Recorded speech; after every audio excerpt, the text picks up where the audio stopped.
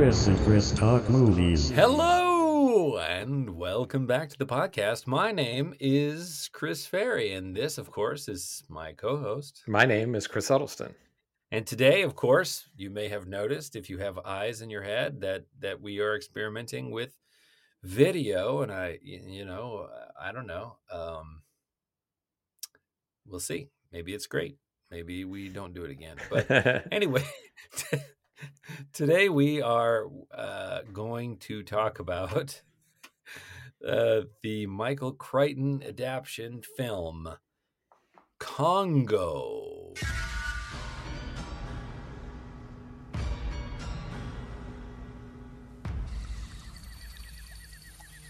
Activate the remote.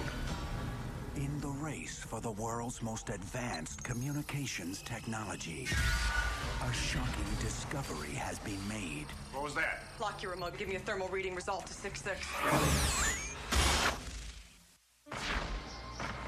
It will take two young scientists into the heart of the African jungle, where a secret hidden for 2,000 years holds the key to the future. This is Karen Ross. 81452 Houston, do you read? You used to work for the CIA, and now you're tropical. Some will come to it for science. This is a big deal, Charles. This is a big find. Some for fortune. A diamond mine of incredible bounty. And some to return home.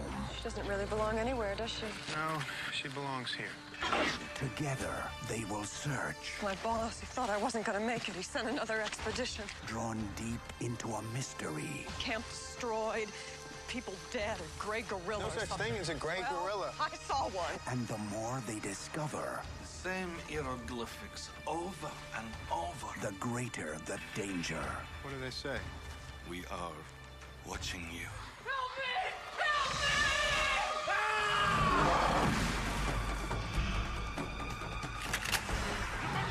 I never saw any animal move like that.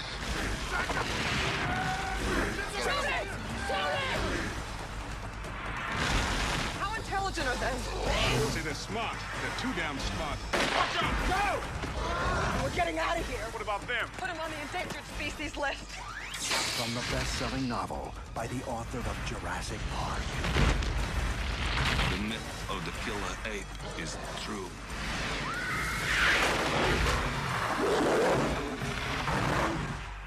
Congo, where you are the endangered species. Okay, so we actually got to see a trailer for once. Do you have a synopsis for us? Yes. So, as you said, it's a 1995 film adapted from the Michael Crichton novel, directed by Frank Marshall, and it stars Laura Linney, Tim Curry, Ernie Hudson, Dylan Walsh. And the synopsis that I have is an expedition goes to the African Congo to return a gorilla to her homeland and to find a source of diamonds for laser guns. Diamonds for lasers. For lasers. On their journey, they discover the lost city of Zinj and a new species of killer gorillas, which they must overcome to survive. Okay. I mean, yep, that's what happens in the movie. Now, had you ever seen this before? You had. I had. So you want me to go first? Well, sure. I mean, Okay. I didn't see it in the theater, but I probably saw it when it came out. But go ahead, shoot for it. So I saw this in the theater. I have almost no recollection. I had not seen it since because for whatever reason, I was very hyped for this movie when it came out. I don't know if I haven't watched the trailer. So I don't know if it was a great trailer or what, but so Frank Marshall, the director, is kind of an interesting character, I guess you could say. He didn't direct a lot of movies. Other than this, he did Arachnophobia, Alive. Did you ever see that one about the guys, the plane that crashed and they eat each other? I didn't actually see it. Okay. Anyway, so just a handful of movies, but he's produced a ton of films. All the Indiana Jones movies, all the Jurassic whatever, all the Back to the Future movies. So tons of things he produced. And Michael Crichton, for people who don't know, a bunch of his books have been adapted, probably most notably Jurassic Park. He also wrote Westworld as well. So I don't know if it was coming off of Jurassic Park that made me excited about this. I don't know. The only thing that I remembered is there is a talking gorilla. That was literally my only recollection of this film. But seeing it in the theater, I was super hyped, and then I hated it. I remember I hated this movie, and I had no desire to ever watch it again. It popped up on Netflix, and I was like, maybe let's revisit that, see if, my views have changed. It's a tremendous cast. Let's pause there for a minute. Sure. It's a crazy cast. Right? Yeah. Laura Linney is a stone cold pro. I can't think of a movie. I certainly haven't seen all the movies that Laura Linney has done, but she's always good. I can't think of a movie that I thought, not Laura Linney's best. I mean, she delivers. And we'll get into how this film is challenging as we go, but Delroy Lindo is in this. Joey Pantaleone is in this. Oh, yeah. I forgot about him. Yeah. Right? I mean, as I was watching, Tim Curry is in this. Evil Dead. Bruce Campbell. Yeah. Bruce Campbell's in this. This cast is crazy. So one of the things I actually enjoyed about watching this movie is scene by scene being like, Joey Pants, what are you doing? Just spotting all the. It's like he's great in all the ways. Great. It's like the Once Upon a Time in Hollywood meme with Leonardo DiCaprio, pointing at the screen. It's like, oh, look at that guy's in it. This guy's in it. Yeah. So it does have. It's a really great cast. There are some weird accent choices. Tim Curry is Romanian. I don't know if in the book the character was Romanian. And Tim Curry, another great actor. I don't know why they couldn't have had him just be English. But let's pause there again, too. When you say weird accent choices, I mean, it's a deliberate choice, probably at the director's level, because you've got him doing a Romanian accent. You would need a steak knife to cut through, right? Laura Linney's the only one playing it straight, really, in that regard. You've got, what's the guy's name? Ernie Hudson.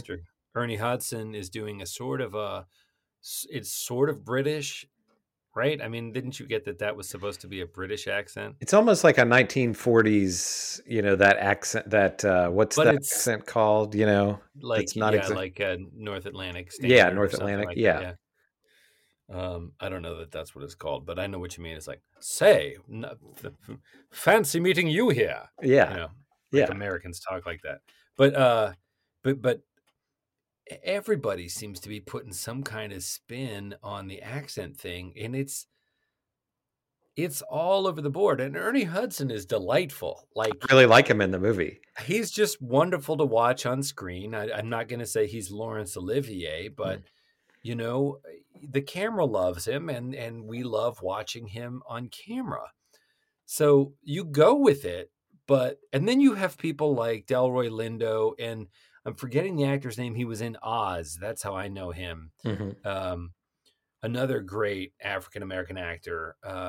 And he is native. I don't remember what country they assigned him to, but he does a lot of speaking in whatever native language they've assigned him to.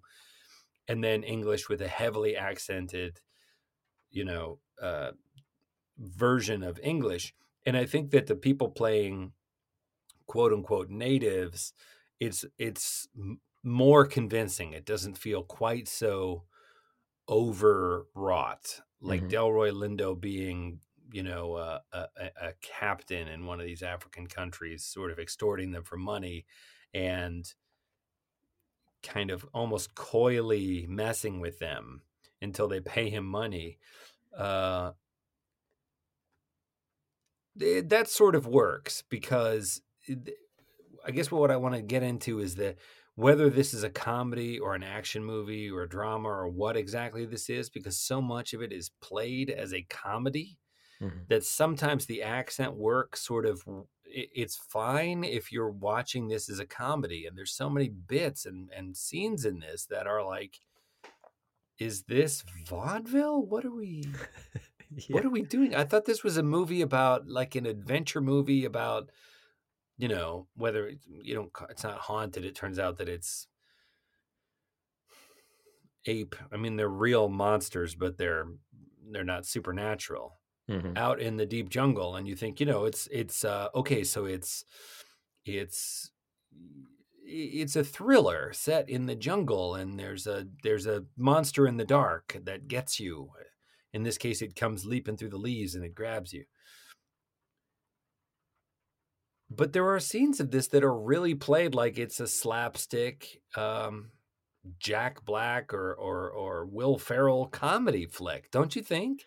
Yeah, there's a scene where they're first on an airplane flying, and they give the gorilla a martini, so she'll calm They give the down. gorilla- She drinks the and they- martini and then okay, so- belches. So there's an actor in a gorilla suit that has a kind of an animatronic supplement to the face. It's better than Planet of the Apes. Mhm. And some of the stuff, when you see the gorilla at a little bit more of a distance, and it's an actor kind of moving around in the gorilla suit, is, I think, fairly convincing. Yeah.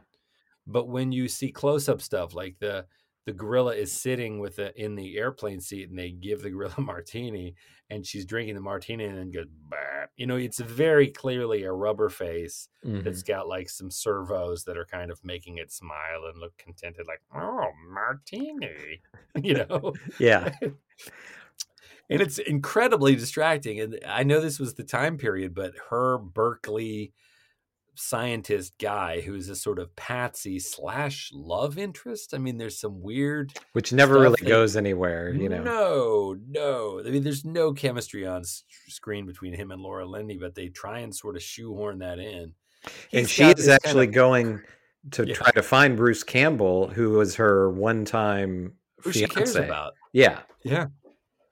And spoiler alert, he gets killed right in the beginning. So He's only in the first 5 minutes of the movie. I say Bruce Campbell's in it, but I'm like, why would you cast Bruce Campbell in this and then not use why not have Bruce and so I was thinking about this going into this movie, and maybe other have him be the scientist. Have him be the scientist. But going into this movie, like, now Bruce Campbell would be a draw.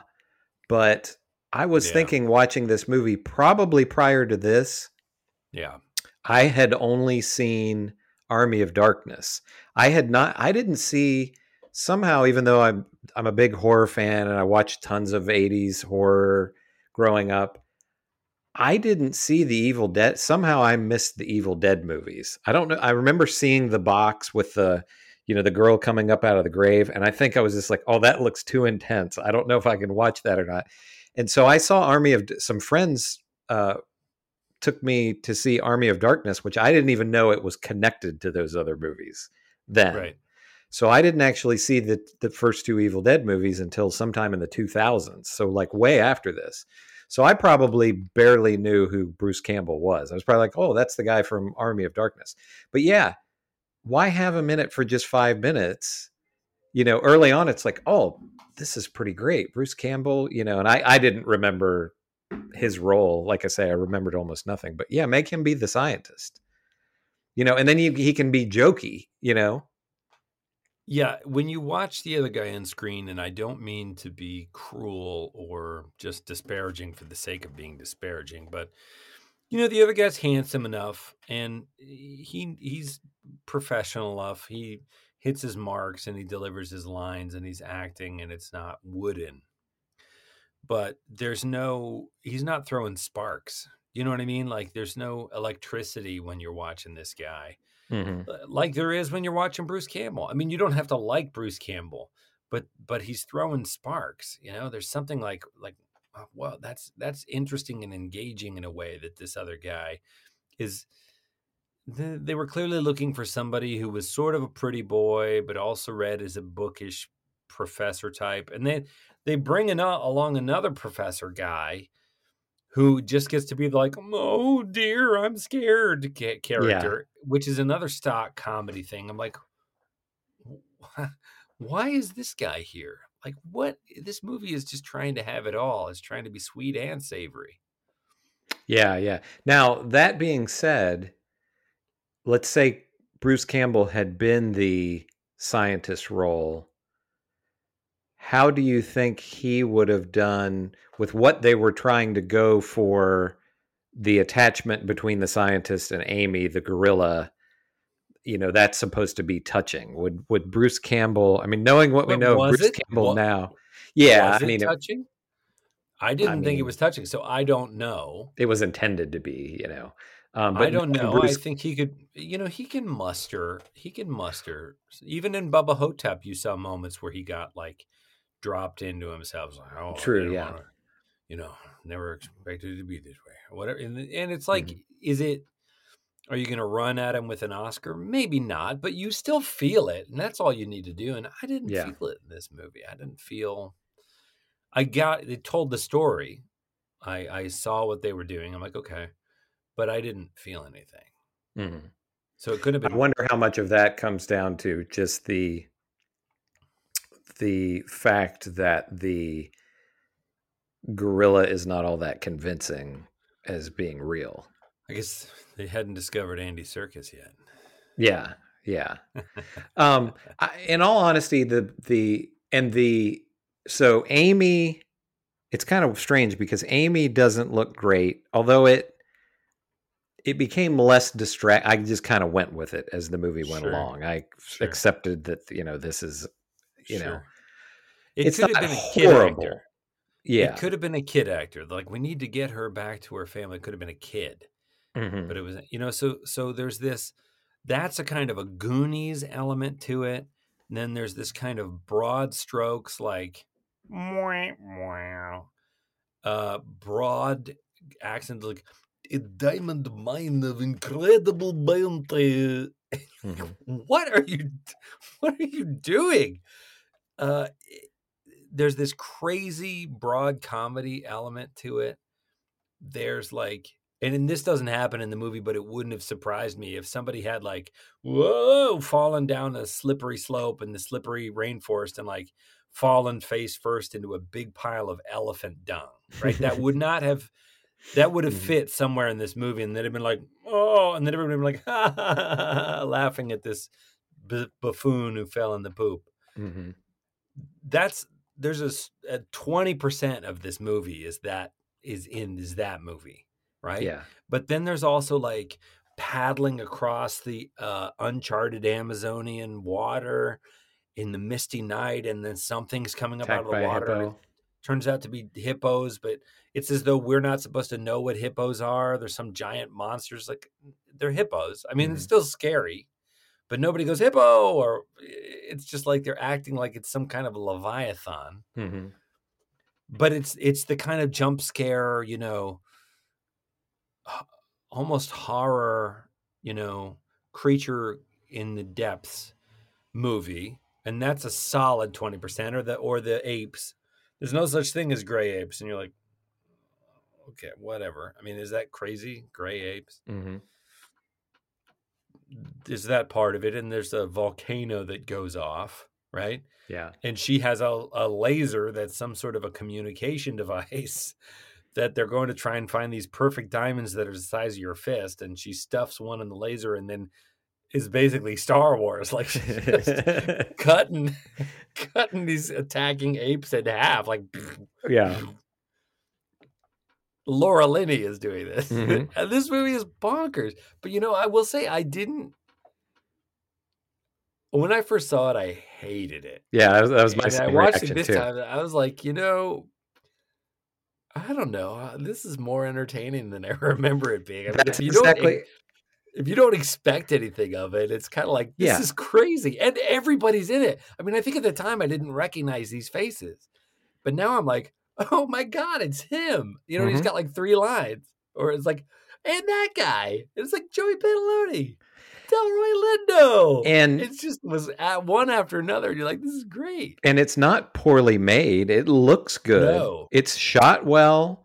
It's not a cheap movie. It cost $50 million. Yeah. I mean, well, that's by today's standards, but at the time. 1995, dollars. But yeah. So, and, I was thinking, okay, the gorillas. So you have Amy doesn't look great, but there are other adult, regular gorillas, and they look pretty real. Yeah, the monster gorillas they went a little overboard with. Yeah, they don't look great. It's people in suits, and then for the monster gorillas, for the actual gorillas, they give them realistic looking gorilla faces, and that's okay. That kind of flies. But the monster gorillas they've made look kind of like bad dental issues. Yeah. Like, why are they so messed up looking? Like, why don't they just look like apes? Like, the really theory ugly behind that is that the humans at the time of this lost city sort of trained apes to be their kind of watchdogs, right? And then at some point the apes sort of rose up and killed all the people, and now they bred the most violent, ones, which I guess were the ugliest ones too. They were violent and ugly. They look like mutants. Yeah. And I thought that's not necessary. It's scary enough. Yeah. So, but it's shot well. I mean, it looks professional, and the effects were probably on par with other science fiction of the 90s. I'd say my real problem with it is all of that jungle travel part is just boring. And, they're dealing with the military and all that kind of stuff. And it's not really good and entertaining until they find the lost city. Everything after that, if the whole movie were like that, it would be a pretty great, cheesy, B sci-fi movie. What's actually, I differ in opinion a little bit. I think the trekking through the jungle stuff is boring.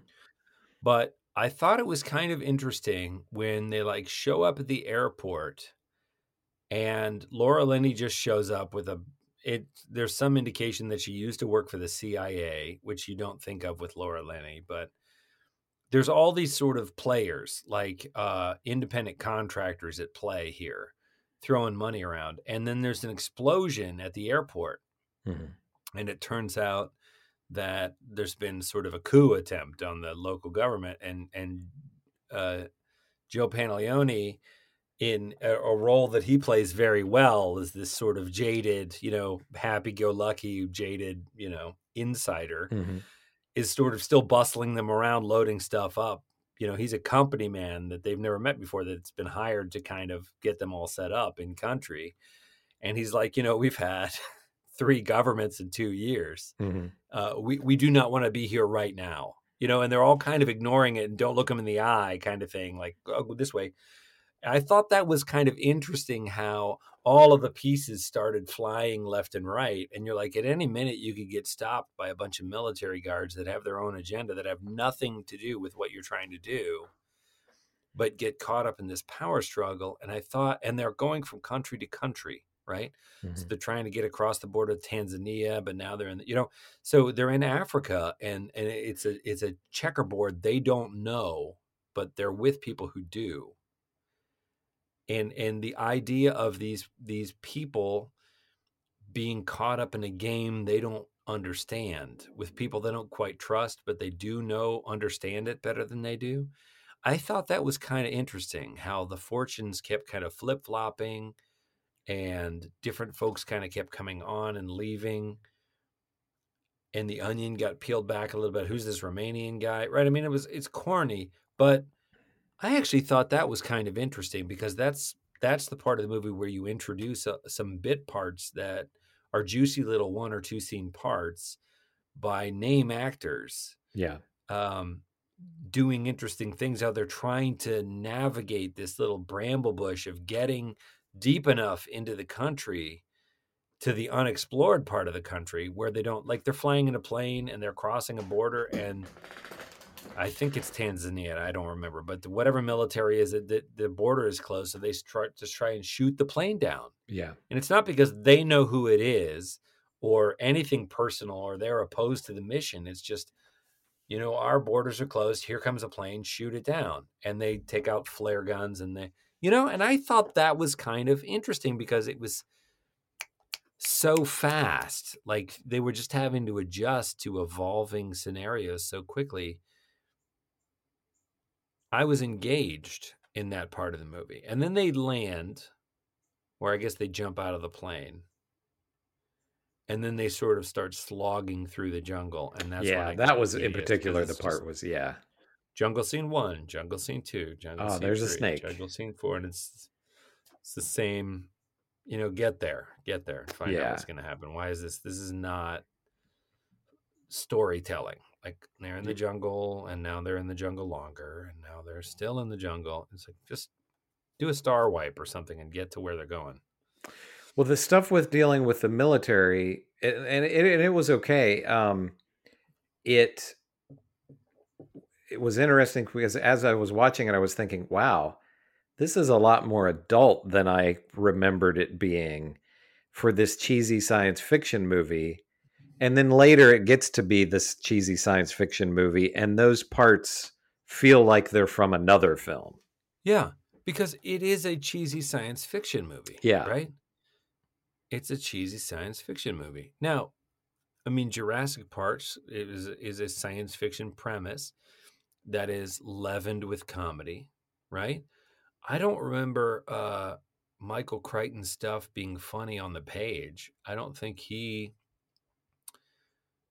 characters flirt with each other and they have, they make wise ass comments to each other. But I don't remember reading it and being like, that's hilarious. I think that in the movies, you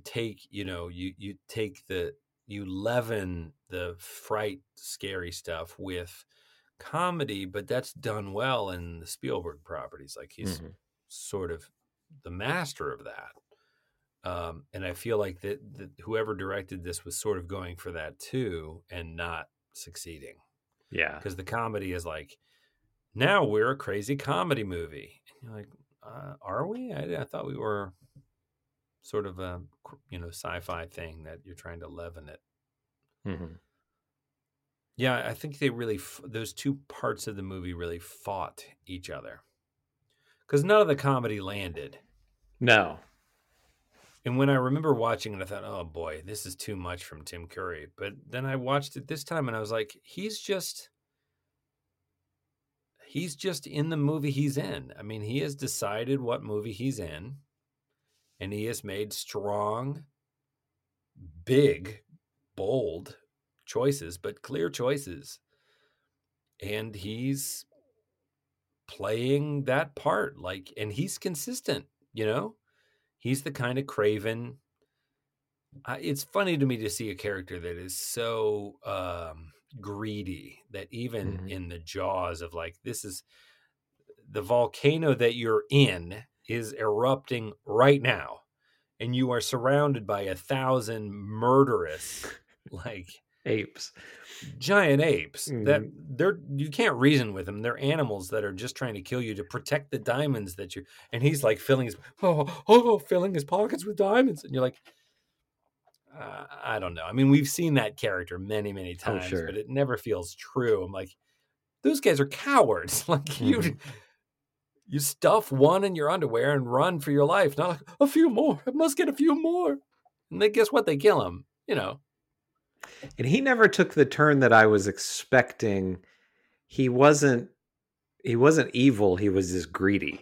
He doesn't betray them. Yeah, right. You're waiting for the scene where he's like, where adios, Dr. Jones. Yeah, exactly. There's that moment. Yeah, I kept waiting for that, and it never comes. So I guess it was not too predictable in that regard. Yeah, I didn't hate him as much. I think especially after watching Legend and just seeing some of his stuff again, he like a classical actor, he makes very specific, bold choices. And if the director is like, that looks great, moving on, then that's the performance you get. And, it's the director's job to stitch all that into a tapestry that makes a more comprehensive whole.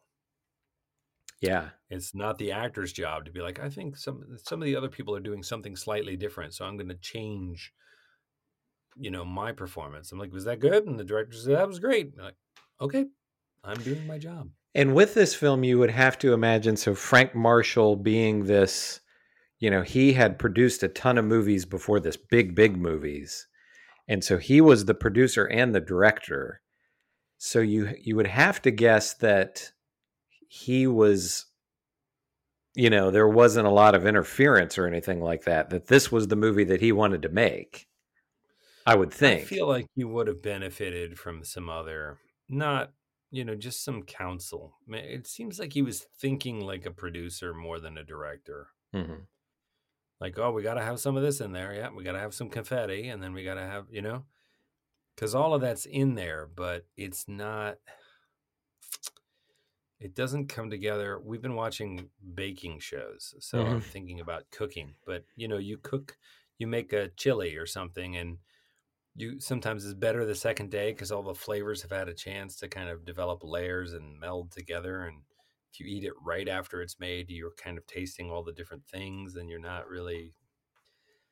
That's what this feels like to me. It feels like this kind of gumbo or chili of lots of different things that a producer would be like, oh, you got to have laughs. But, needs to be some scares. And don't forget romance. Yeah, exactly. And it was like they were kind of going, that this scene is the romance, all right? Really, stare into his eyes. Now, the monkeys are mating, and they're making funny sounds. Now, this is a funny moment. Now, you make a funny sound, and you make it again. And now, Laura Linney, you make it like you're kind of on board, and maybe something's happening here.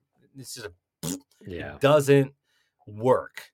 Right. But you see that he's like, oh, that's great. Moving on, and you're kind of like, no, you didn't get that. That doesn't work. It didn't accomplish what it needs to accomplish to be effective. You can't just say funny scene, scary scene, romantic scene, action scene, funny scene, romantic scene, action scene, curtain. That doesn't make a good movie. The care has to be taken to bring that Frankenstein of things together into a single living. What a metaphor. you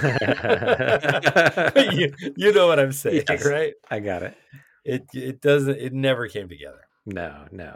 Now a question, and I don't know if we've actually mentioned this or not. So Amy the gorilla, signs, she's grown up in captivity, I guess, even though this is where she was originally from, but she signs, and they have this thing on her arm, and so it talks, she like when it detects the sign language. Yeah.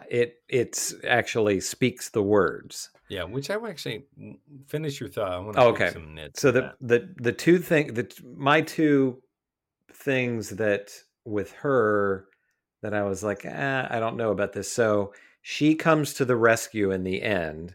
The scientist, who's basically kind of like her father, is surrounded by the evil apes, and she comes running in and growls at them, and they're scared, and so they back off. So that's one thing that happens, and then at the end, she stays with she's not going to return to captivity. She's going to stay with the wild apes. So do you think that these gray apes would have been afraid of her? One, and do you think that this ape that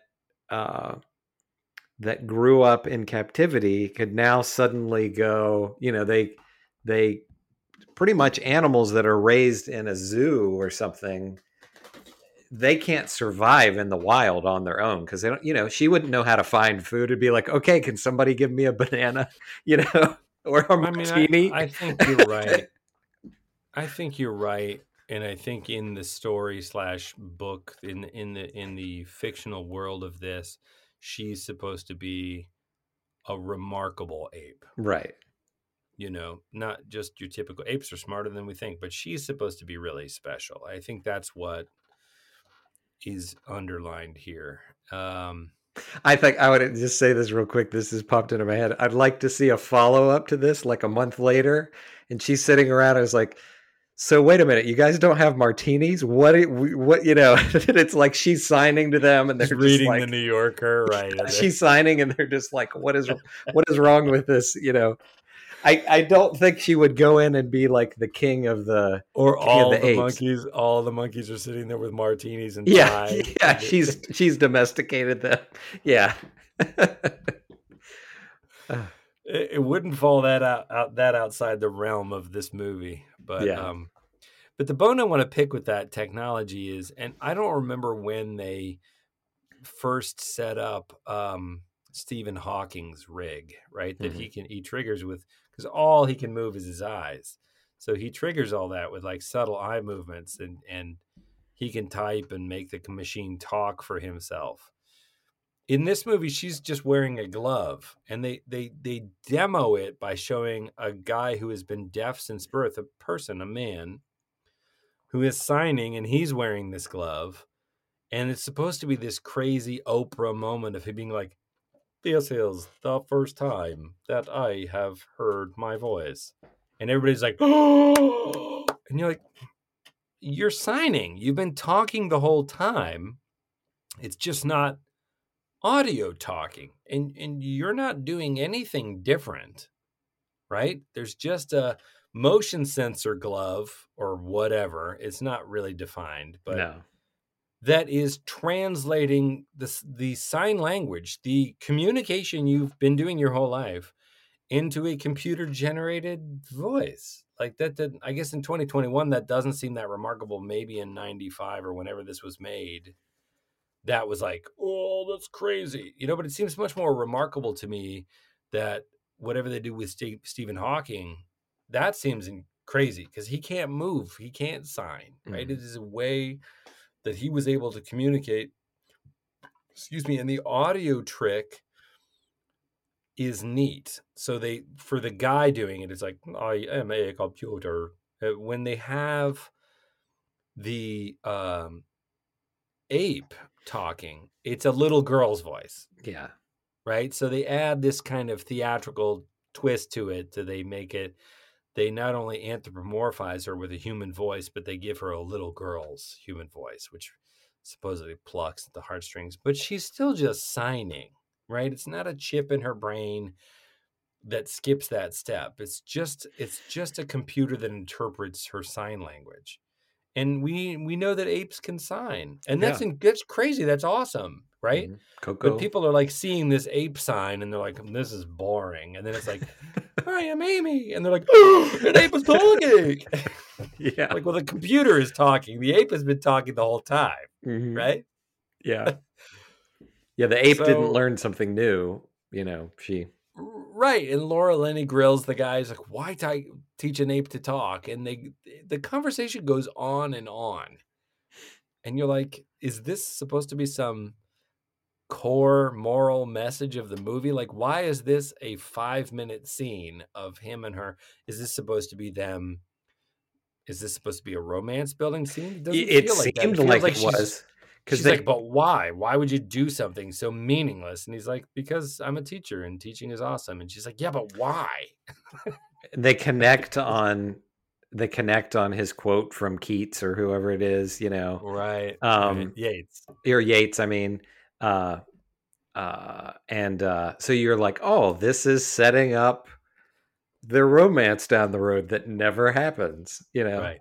And Laura Linney is good enough that she tells the story. She makes eyes at him and smiles at him when directed to do so. But there's no chemistry between those two on the screen. Ever. Yeah. And again, you feel like, I don't know if they were ever in a movie together because they don't really appear together in this. But if it had been her and Bruce Campbell, would there have been that chemistry? They would have made something happen. I feel like she just wasn't getting anything back from this guy. There was no back and forth. He was kind of doing his lines. That really landed on me early on with the guy at the studio, who is a great character actor. I don't say he's great. He's in a lot of stuff. Her boss that's like, we have to get that laser. We need a money machine. And in the early scenes where he's like yelling at her, you got to go to the jungle, I thought were just crazy. I'm like, you got to get more takes than that, because this is not a performance. He's just like, and then she's like, if you tell me I'm going for him, then I'll go. But the second I feel like it's about the diamond, like, it's 100% all about the diamond. And it has been so far. You know what I mean? Like, it's so crystal clear that this guy doesn't give a crap about, I guess it's his son, right? Mm-hmm. He's only interested in this mineral asset. And she is jumping through hoops to try and make this seem like a realistic scene. And he's just, I'm just sort of yelling my lines at you. That's kind of how that really guy always was, as I recall. Yeah, I really thought it was terrible. But usually he's like the sheriff or something. Yeah.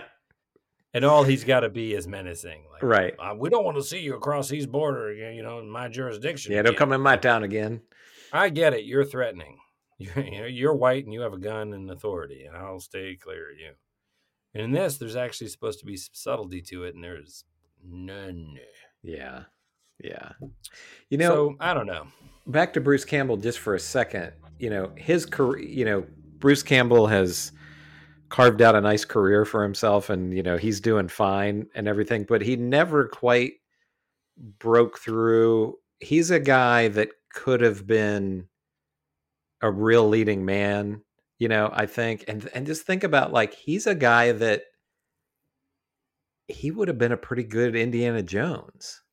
Could have been, for sure. It would have been, it had a different tone, but it would have been but a little more sarcastic than, Harrison Ford. There's more of a craziness to his grin. Like, Harrison Ford has got that great grin he does that's mostly handsome and charming with just a hint of crazy to it. It's just like so dazzling that you think, I don't know, he might just do it. Mm-hmm. And with Bruce Campbell, it's mostly crazy. Yeah. You're like, I would not play chicken with this guy. No. Like, he wants to crash the car. He's crazy and charming and handsome, but mostly crazy. And I think it's still great on screen. Yeah. But it would have been it would have been a little bit harder, I think, to square that Indiana Jones as professor. Yeah. Yeah. Right. True. Tomb Raider, sure. Adventurer, sure.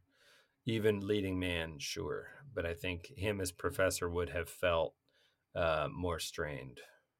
And somehow Indiana Jones, Harrison Ford as Indiana Jones, manages to thread that needle pretty well. Oh, yeah. Very well. But I think Bruce Campbell would have done the comedy better.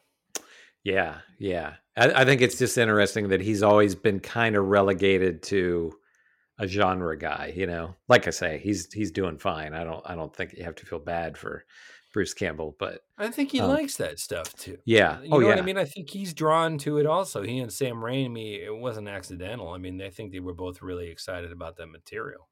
Yeah. And I think that does shape the rest of your career.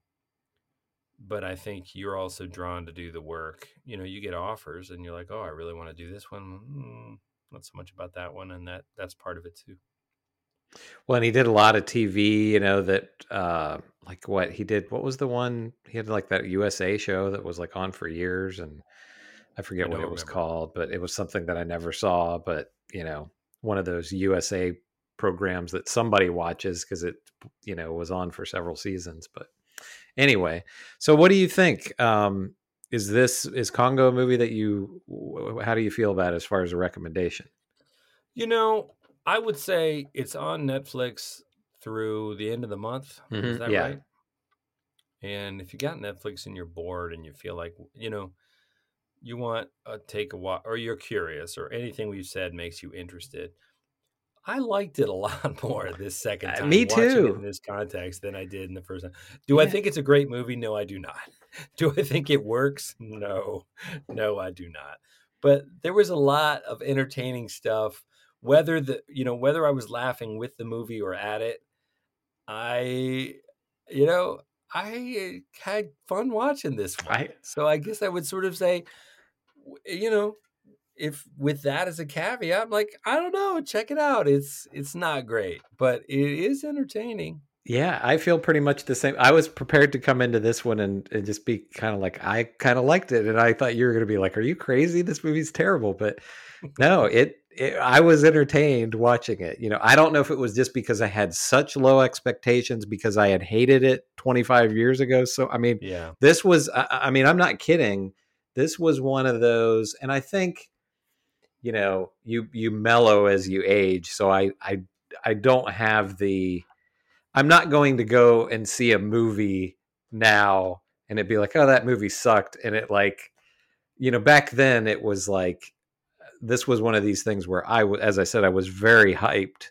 And then it was a terrible movie going experience because it was just like, I hate this. And I remember the girl that I was dating at the time, I think like she kind of felt bad for me because it was like, oh, I'm sorry that movie sucked so bad that you wanted to see, and so that was just and I'd kind of blocked everything else about it from my memory because it was just like, oh, I hated that so much. And then I watched it and this is much better than some of the really bad movies that we've watched, Well, you go into something wanting a particular thing and then not getting it. That's your experience, is this sort of bitter. I mean, I don't know that we want to discuss them, but I want to go back and watch the second and third Matrix films again because I wanted them to be as good as the Matrix in specific ways. I can even in my mind, I can concede that there were some spectacular visual sequences. But now coming up on this Matrix reboot or Matrix 4, I'm curious with no stakes, with being like, my verdict going into it is this is terrible.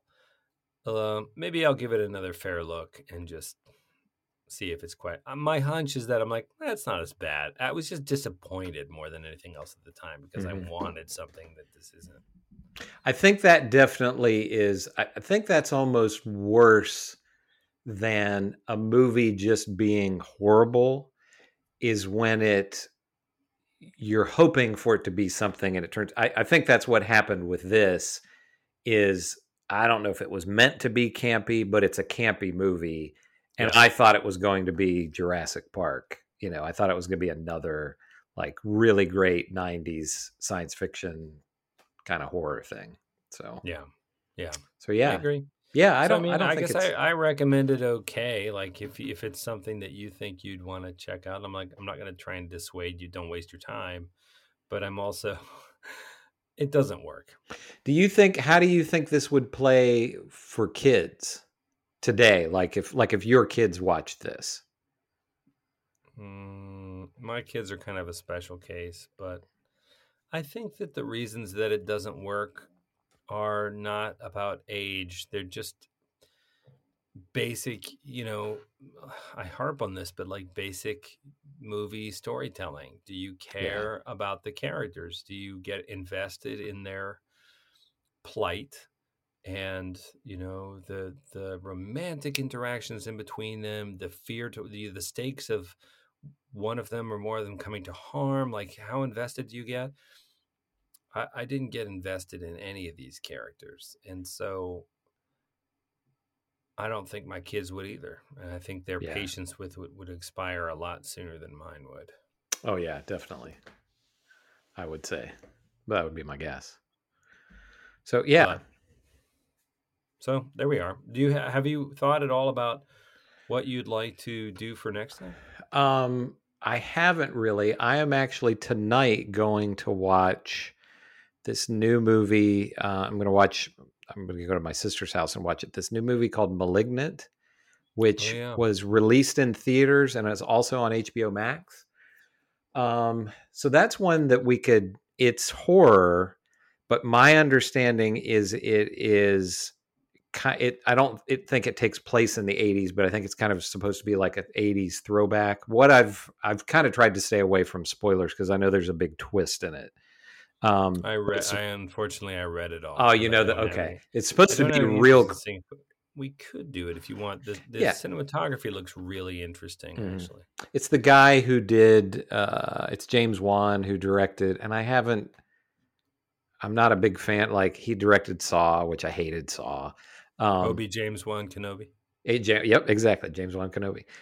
He directed I don't know, one or some of the Fast whatever movies, and he directed Aquaman. But I was curious about that. I've heard some really good things about this one, so I don't know. But if another thing.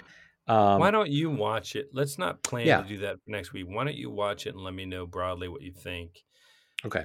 Because I'm not all that into it. Yeah. But if you watch it and you think it's really germane and like actually really worth discussing, then we could do it. Yeah. The trailers made it look like just a very basic kind of modern horror film, but what little bit I've read about it and some things that some other people have said, makes it seems kind of interesting. Another thing, we could do sometime down the road. I don't know if we brought this up before or not, but Tim Curry got me to thinking, I have never seen in its entirety. I've seen bits and pieces. I've never seen the Rocky Horror Picture Show. Oh, really? Yeah. Which I don't know how if you're a fan of that or, that's something we could do sometime, unless you've seen it a bunch. I haven't seen it a bunch. I have seen it multiple times. We could do that. That's certainly in the wheelhouse. And that could be a Halloween, an October kind of thing. Sure. I don't want to spoil anything for you right off the bat. Broadly speaking, it starts out real strong. And then I feel like it lags in Act 2 and 3. Mm-hmm. So the opening act of it and launching into Act 2 is just a roller coaster. It's just great. You're just like, this movie is insane. And I think that's where most of the Fellowship comes from. And then as it plays itself out, I feel like it's like a wind-up toy that kind of winds down. Okay. Mm-hmm. But you should see it. I don't want to say don't waste your time. It's certainly a cult classic of our generation. I maybe have seen it, most of it, just in, I don't know if I've ever seen, I know I've never just sat down and watched it all the way through, but I've caught bits and pieces of it here and there, like on HBO or whatever, but I don't know it's ever been completely pieced together. Susan Sarandon, it might be her first movie, actually. I'm not sure about that, but she is young. Mm-hmm. And Tim Curry is electric and steals it. And then the guy we just talked about in Dark City, is on fire. Like that guy just burns a hole in the screen. I got to look up and see what other movies he may have been in, because there's something about him that is just riveting on screen. Mm-hmm. But he directed it and wrote it. I think it's his movie. And cast himself as the sort of butler. So he's in it, but he's a very peripheral character that kind of pops in. It's not a narrator, but he sort of pops in periodically. Tim Curry is the chief, antagonist.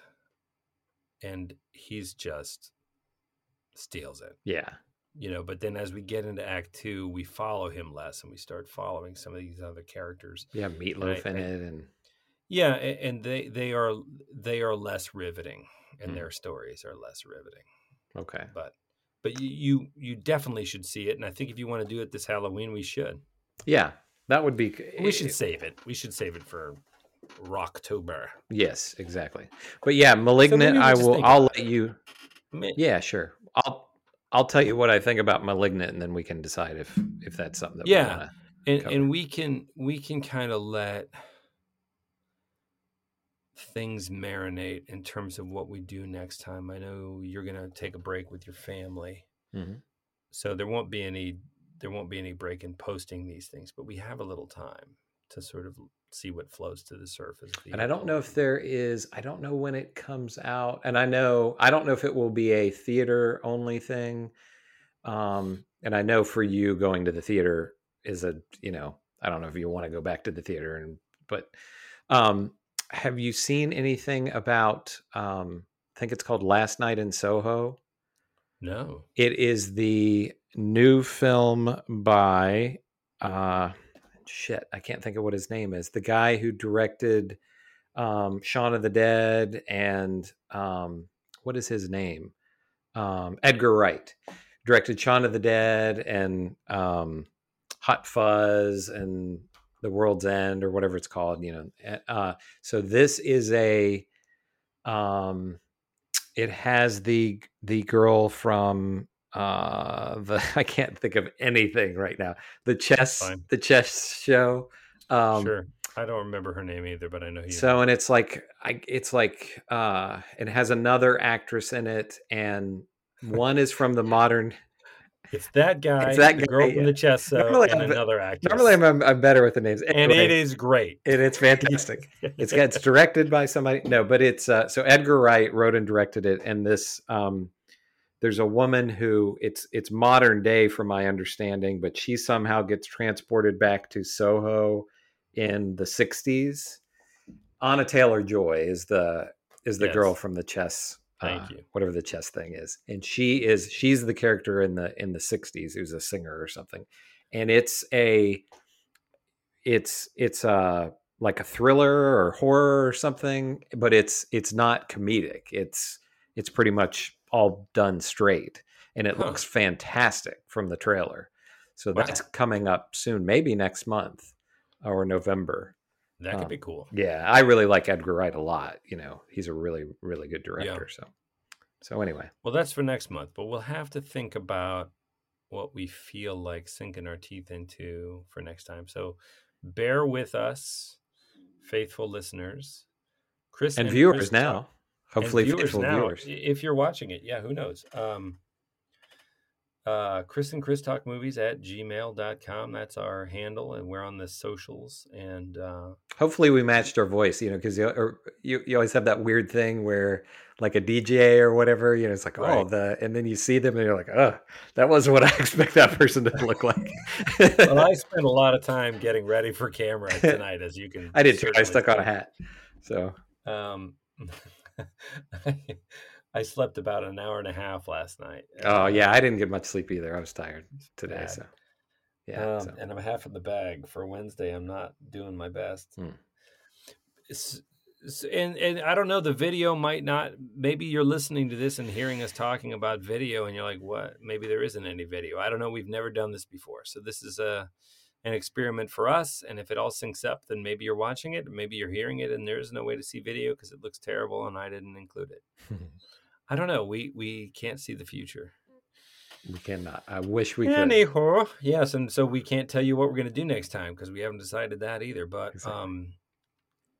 shoot us an email, give us suggestions, give us your feedback, like, subscribe, etc. And anything else? No, I think that's it. All right, so we'll talk to you next week.